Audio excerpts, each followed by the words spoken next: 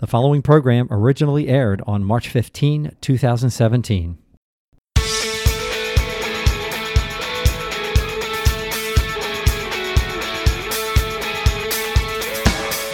Welcome to Grace in 30 on WERA-LP Arlington 96.7 FM. This is Ed Mellick, and I'm joined by my co-host Sal Dietrich. Sal, you fired up tonight? Ed, indeed, because we need to talk like we have tonight in our country right now. You know, we live in a country, a world, and indeed a county that can be often characterized by division, racial, political, religious. We desperately need reconciliation in this country, and we need to start somewhere. We need to start tearing down these walls of division. But how do we do that in our hearts, in our minds, in our schools, in our communities? Today we're hosted by John Sly, the senior pastor of Grace Community Church right here in Arlington County, a church for people who don't go to church, a place where people are welcome, a place of reconciliation. John joins us to talk about the keys to genuine, lasting reconciliation, to challenge us, get out of our comfort zone, and start solving the problem. John, my brother, welcome to Grace in 30. Sal and Ed, thank you so much for having me back. It's what an honor to be invited back. That's a big deal, man. I've never been invited back anywhere, so appreciate it very much. We've never had anyone accept the invitation to come back. Well, no, that's not true. We've had a few people on. We've had a couple other people. I'd like to kick off. You did a recent sermon series on racial reconciliation, and I got a lot out of that. And you kick things off by first challenging people to take an honest look at themselves, and you talk quite a bit about human nature.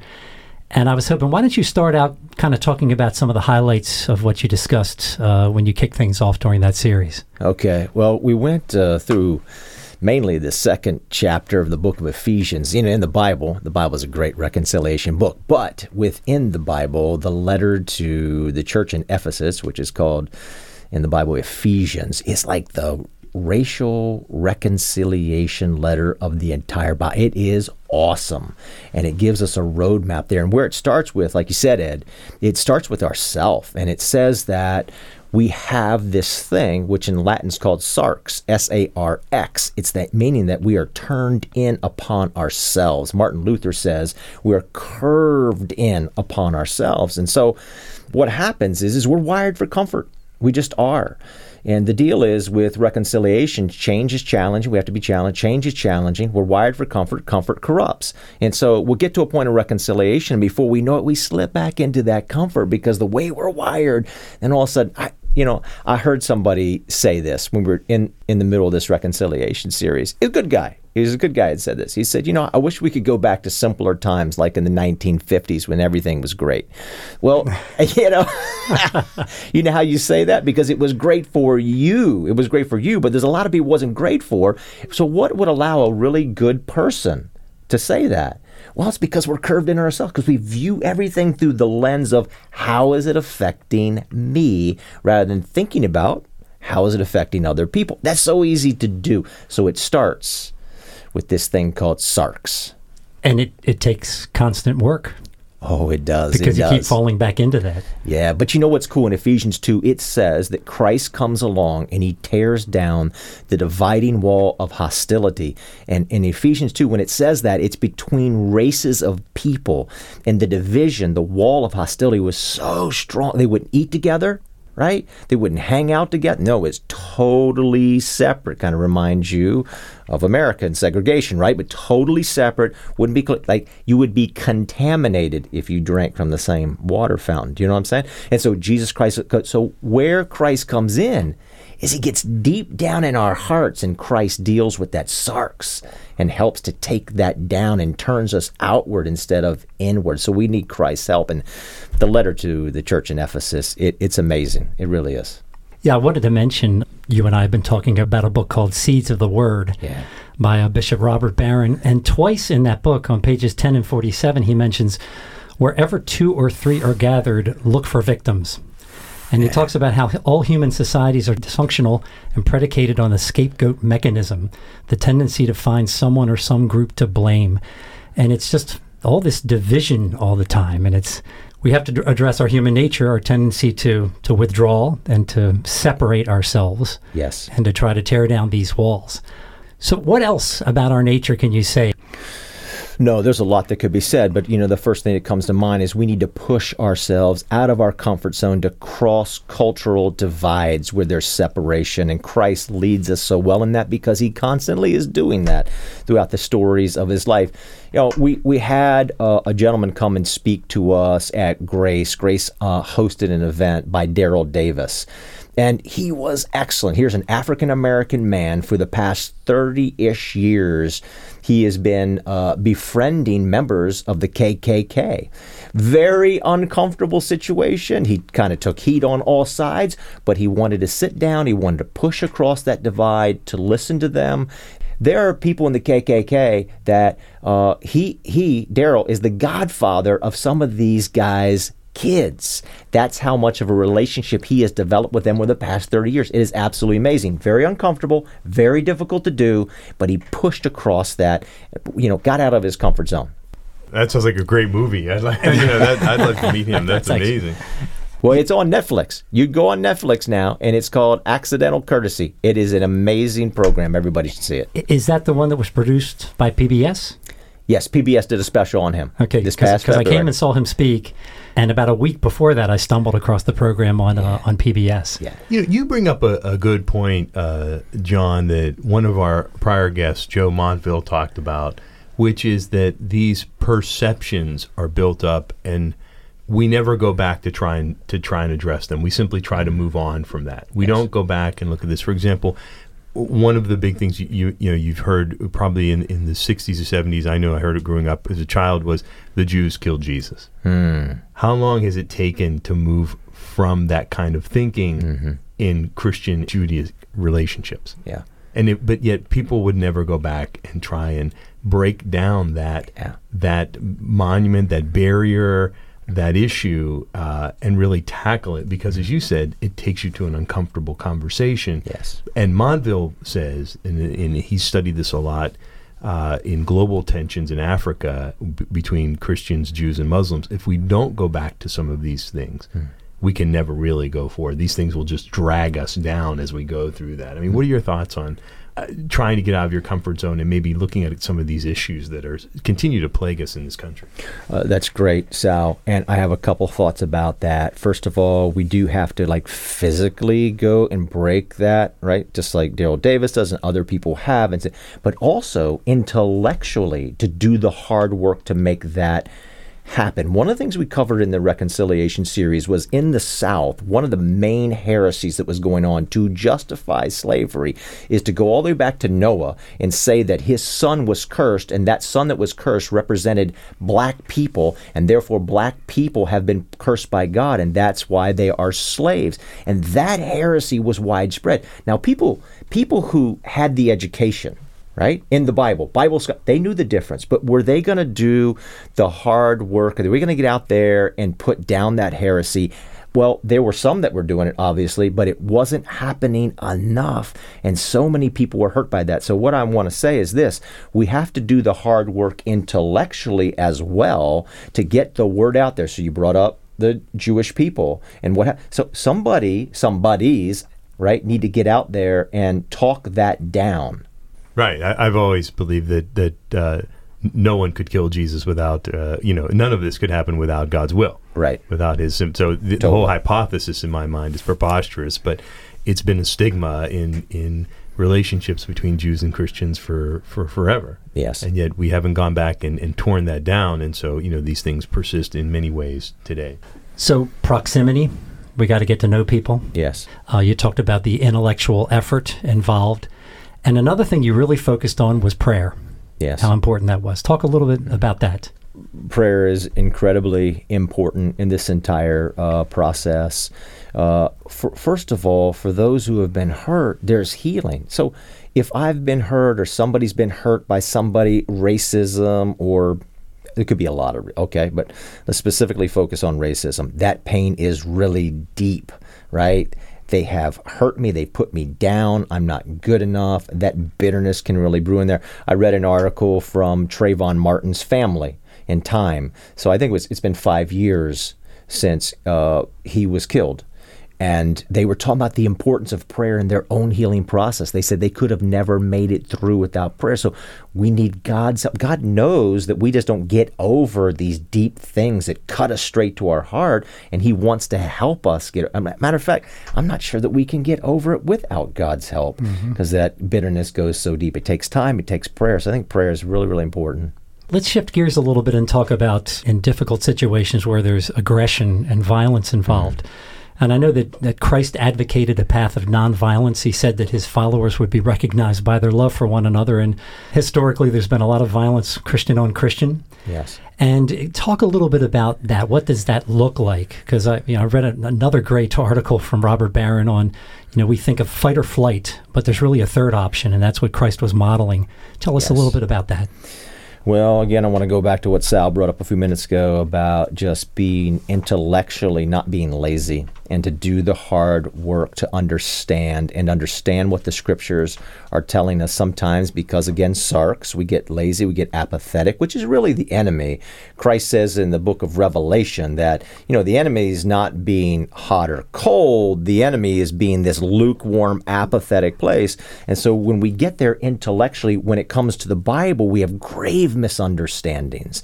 And so we need to do the hard work there to understand what the Scriptures is saying and how it's leading us to to a different place. So yes, Christ is calling us to a third option, just like you said, Ed. And that third option, Dr. King talked about it. He said, God has given us a method. He's given us a method. He used that word specifically. And that method is that non-violent approach, right? To say, hey, this is wrong, but I love you and I'm going to keep. So I just read a quote by John Lewis recently, who was reminiscing over the civil rights movement. He said, in this quote, it was something like, you can jail us, you can beat us, do us anything short of killing us, and we're going to come back with Christian love to you. So Christ gives us the roadmap, and what's fascinating about that is you think about this. It has been Christianity. It's been the stance of the Bible. It's been the life of Jesus Christ that fueled the abolitionist movement. First greatest global movement against slavery came out of the Bible. Civil rights movement came right out of the Bible, right out of Jesus Christ. This was all fueled. I know there's confusion about that sometimes, and I know that Christians have made grave mistakes, but it is clear that the end of slavery started with people understanding who Jesus Christ is, and the launch pad was the Bible. So the same with civil rights. So the same with the Montgomery bus boycott. That was so rooted in the church. These are wonderful things, and we have to get back to that truth. Yeah, and it's interesting to note that even non-Christians like Gandhi modeled his approach and effected huge change based on the principles of what Jesus Christ taught. Yes. So I found that fascinating when I read a write-up by Philip Yancey on him recently. Mm-hmm. Quick break just to identify. We're talking to John Sly, Senior Pastor of Grace Community Church, a church for people who don't go to church, with 2 locations, one in Arlington and a new one in Falls Church. He's joined us to talk about the most effective way to truly and lastingly promote racial and other reconciliation. So, John, the Bible has a lot to say about poverty and justice. Some claim that 1 out of every 15 verses address one or both of these issues. During a recent sermon series, you led me to look at some verses about John the Baptist in Luke 3 in a completely different way. It really kind of made them come alive. Talk about that a little bit, because I think your message was if people would just kind of get into the Word and see what it really says, right, they'd get psyched about it, whether it's millennials or whoever. Yes. Well, there's so much in the Bible about justice and about seeking justice. And the word righteousness, basically, how do I have a right relationship with God? In the Scriptures means I'm right with God and I'm right with others. So there is this vertical rightness and there's a horizontal. And if both of them aren't in play, then there's a problem there. Job, who God himself calls righteous, talks about what it meant to be righteous, and he sought the justice for everybody that was around them, whether they were neighbors or whether they worked for him, because this story in Job is about, he was a very wealthy guy who had lots of employees, so to speak, and how he sought their justice, how he treated them right. And so we just need to remember, some of us take our faith in God, that's just so personal, right? It's just between me and God. But the scripture says it's both personal and public. Mm-hmm. What am I doing publicly?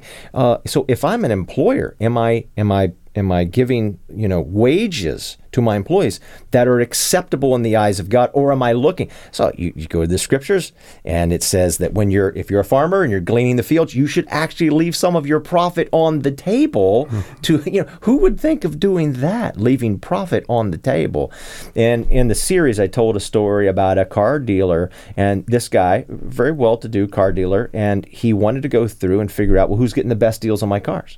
And what kind of person is getting that? And what he realized is the wealthiest people were getting the cheapest deal, and the people who had the least amount of money were paying the most.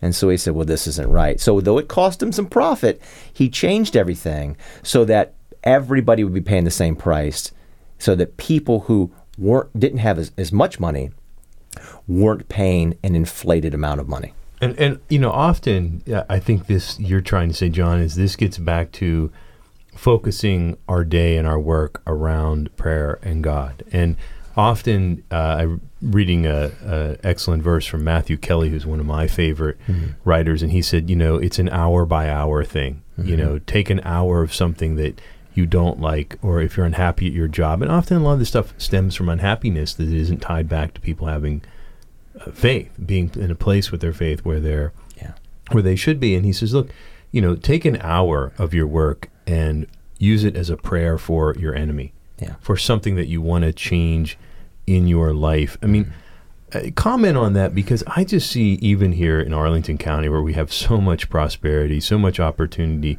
this need for reconciliation. We've just gone through a school redistricting process here that really, I think, brought out the worst in many people here, pitting, quote, South Arlington against North Arlington. And we're still reeling from that. We're having entire discussions now around the county about diversity in one of the most highly educated, wealthy populations in the United States. How can we start looking at this in a small way every day, to start avoiding these kind of unnecessary events, but really focusing on what's important in our relationship with God? Yeah, well, I'll start with this. I grew up in South Arlington. And I know the challenges that are there. North Arlington historically always has looked down on South Arlington. So, Jesus gives us the example. There he is, hanging on the cross. We're almost to Easter. He's hanging on the cross, praying for his enemies, forgiving his enemies, blessing people, forgiving people who have treated him wrongly. And so he gives us this call out that we should do the same. And that's really, really hard to do, isn't it?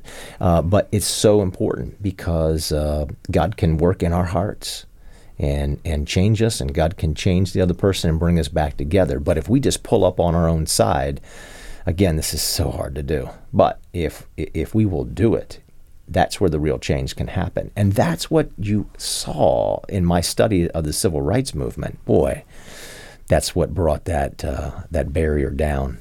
Yeah, I always say that Christ didn't hang on the cross and look at one particular group and say, you've got until Friday at 5 o'clock to clean it up, or this sacrifice doesn't apply. And you people over there, forget it. I'm not dying for you. I mean, he died for everyone, and he gives us our lifetime to acknowledge him, to turn to him. And I find that amazing. I mean, it's unwavering in that sacrifice. Yeah, it's very unique. And I'll say this, is that, here in Arlington County, just as you brought up, Sal, really important because of the tensions, politically, what's going on. So we did this racial reconciliation series. I had numerous people come to me and says, when can we do a political reconciliation series? That's right. It's do it right now. It's really, really difficult. But, Ed, as you just brought up, Christ and Christ's method, as Dr. King said, there is a method, that Christ's method is what works and brings down the barrier. And I just, I want to say this, and I'm not I don't want to be, disrespectful to people who have all kinds of belief, but I just want to say that I've read so much recently from like Christopher Hitchens and Dawkins and Sam Harris and on about saying that, the way to peace, the biggest barrier kind of to world peace is religion. If we could just get religion out, we would have peace. But the data, the evidence doesn't show that to be true, because those who follow Christ, this is empirically true, that Christianity has spread through all cultures in the world unlike any other movement on the face of the earth. It doesn't crush cultures. It actually lifts cultures up. And that's why when you look at a map of the world today, you don't see most Christians in the United States of America. It's Africa, China, South America. It's all these cultures represented because Christ brings people together. And that's just a fact. The Christian movement is the most multicultural movement in the history of the world. Yeah, you're reminding me of, we had James Ackerman on, the president of Prison Fellowship. Yeah. And they have these intensive academy programs that they do in prisons that last about a year. And the recidivism rate drops through the floor when people go through these. I mean, when they're taught these principles of, sacrifice and sacrificial love, faithfulness. And I think in one particular group, and another thing was having a mentor, someone who accepted you when you came out and sort of took you under their wing.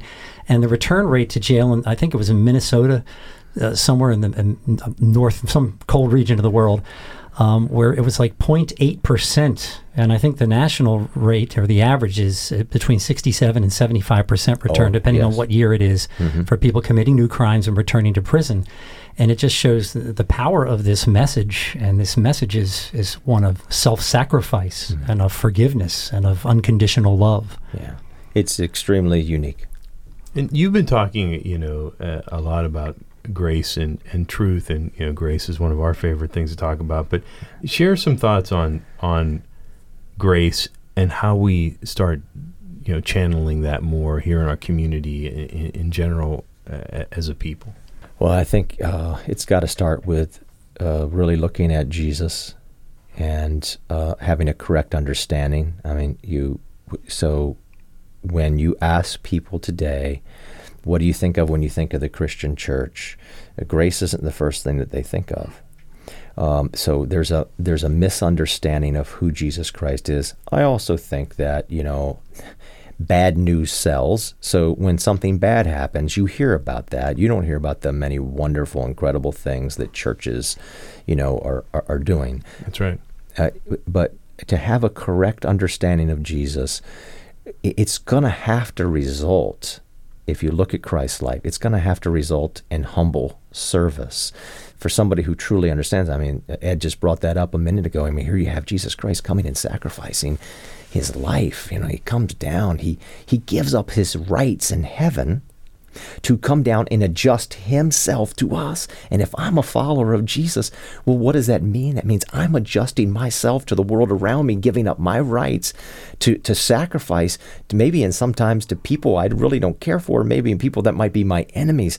What if you had a world what if you had husbands and wives that actually did that? I mean, what would a home look like if I said to my wife, it's just always going to be you first, and I'm going to adjust whatever's going on in my life to you? Okay, I owe my wife an apology when I get it tomorrow. You beat it out of me, John. But there's the path. Hey, amen. You get busy with kids, and the day starts, and a few words are said, and there you go. Yep. Well, it's a discipline. I mean, you have to do it over and over, and you'll never be perfect. You'll always backslide in some sense. Oh, yes. I mean, I've been through this for about 9 years with my ex-wife, who I call my wife. I love her dearly, and I just determined to press in on God and just say, I surrender, my rights and simply serve her, because I started focusing on what I was doing wrong in the marriage, which was a lot. And when I only focused on that and then started looking at her through Christ's graceful, forgiving eyes, it just changed everything. Yeah. And it's been an amazing journey, and I wouldn't trade it for anything. It's not been easy, and to this day I still say stupid things or react poorly to her, and she'll remind me. And instead of getting into a fight, I've gotten into the habit now of simply saying, she's right. I'm really messing this up.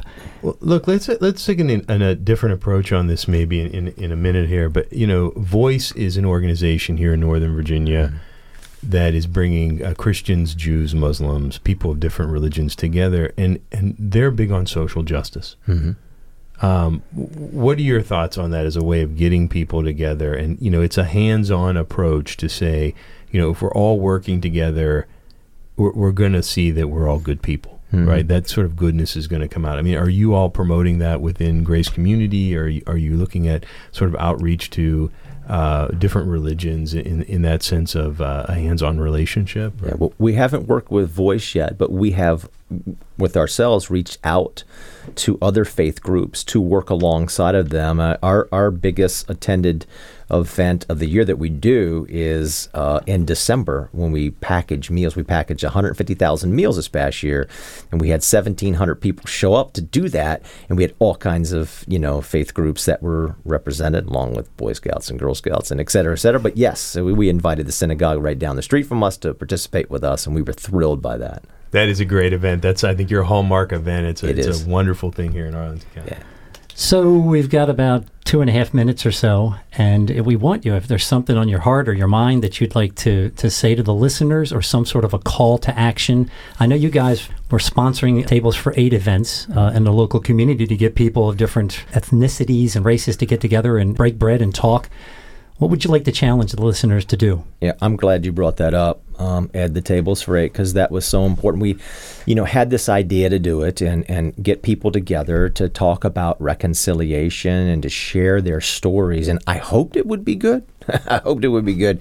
But the result, came back. I actually got a little bit nervous right before we launched. I thought, oh my goodness, with all the tension going on, this is going to be terrible. Maybe we shouldn't do this. But we pushed ahead. We did it anyway. And all the feedback I've gotten has been fantastic. So we're just getting groups of people together, mainly people who don't know each other. We're giving them a very simple roadmap to go through and to share their stories and talk about reconciliation, what we can do, and push out of their, comfort zones to get to know other people and to bring down barriers and division. So it began at Christmas, leading up to Christmas time for us. And I was talking about Brian Stevenson, who is the director for the Equal Justice Initiative. Just a great guy, wrote a book called Just Mercy. And I was listening to a talk by him, and he said, the number one thing that I really want to call people to do is proximity. He said, you don't have to be an expert. Just go and be with somebody. Just cross that divide. And so you think about Christmas. If proximity is it, well then, to understanding someone, that is Christmas. That is God coming down out of heaven to be proximate with us, and there's the roadmap. And so as followers of Christ, let's go do the same. He lays it out for us. This is what we're after. So my call to action is to encourage people to do the same. You've got a new location at the George Mason High School, another church for people who don't go to church. Yes. What besides going to your website, people are welcome to drop in. What do you need for that? Any call to action you're looking for? Expanded ministry there, anything you want to talk about your new church out at George Mason High School? So yes, George Mason High School on Sunday morning. It's next to the West Falls Church Metro. We would just love for anybody to come and to be a part of it. So we meet here in Arlington at Thomas Jefferson at 9:30 and 11. And our website's TryGrace, TRY, like give grace a try, trygrace.org. And what we're trying to do in both of these communities is build up a community where people feel welcomed in. All right, John, thank you so much again for joining us. Ed, my friend, talk us out of here. If you want to listen to the sermon series I was referring to, you can go to trygrace.org/messages. That's trygrace.org/messages. This is Ed and Sal signing off from Grace in 30 on WERA-LP Arlington 96.7 FM. Have a great night and be sure to tune into Grace.